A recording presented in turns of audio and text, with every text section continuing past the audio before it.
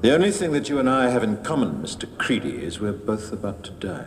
So says Hugo Weaving as V in the epic 2005 dystopian drama V for Vendetta. While the line is brief, it symbolizes something I often wonder about as a writer and student of our language and its impact on society. Do we say died or passed away? Let's face it, no one here is getting out alive. Why the continued use of the latter? Well, the phrase apparently has its origins in 15th century England, where people literally believed a soul passed on to the next stage, presumably heaven or hell. Still, I find passed away as yet another way we try to make death less of a death. Given that we are all on the clock, I find it odd. Mafia kingpin Paul Castellano passed away after being riddled with bullets in front of Midtown Manhattan's Sparks Steakhouse? Really? He died, violently as it were. It's okay, it happens, and it will keep happening ad infinitum.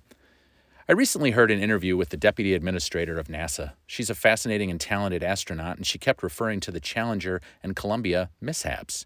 Mishaps? Maybe in the engineering and astronautical world of NASA they were. In reality, they were disasters where 14 of the best and brightest died. Just say it. So, I'll continue to peruse the obituaries looking for people who died, passed away, or even departed this earthly life, as I've also seen. And that's fine. You do you. However, when I punch the clock for the last time, I would prefer my demise be noted with the same seriousness as was declared in The Godfather when Luca Brasi met his end. Wester Wuori sleeps with the fishes. I am Wester Wuori. I'm still alive, and that's my perspective.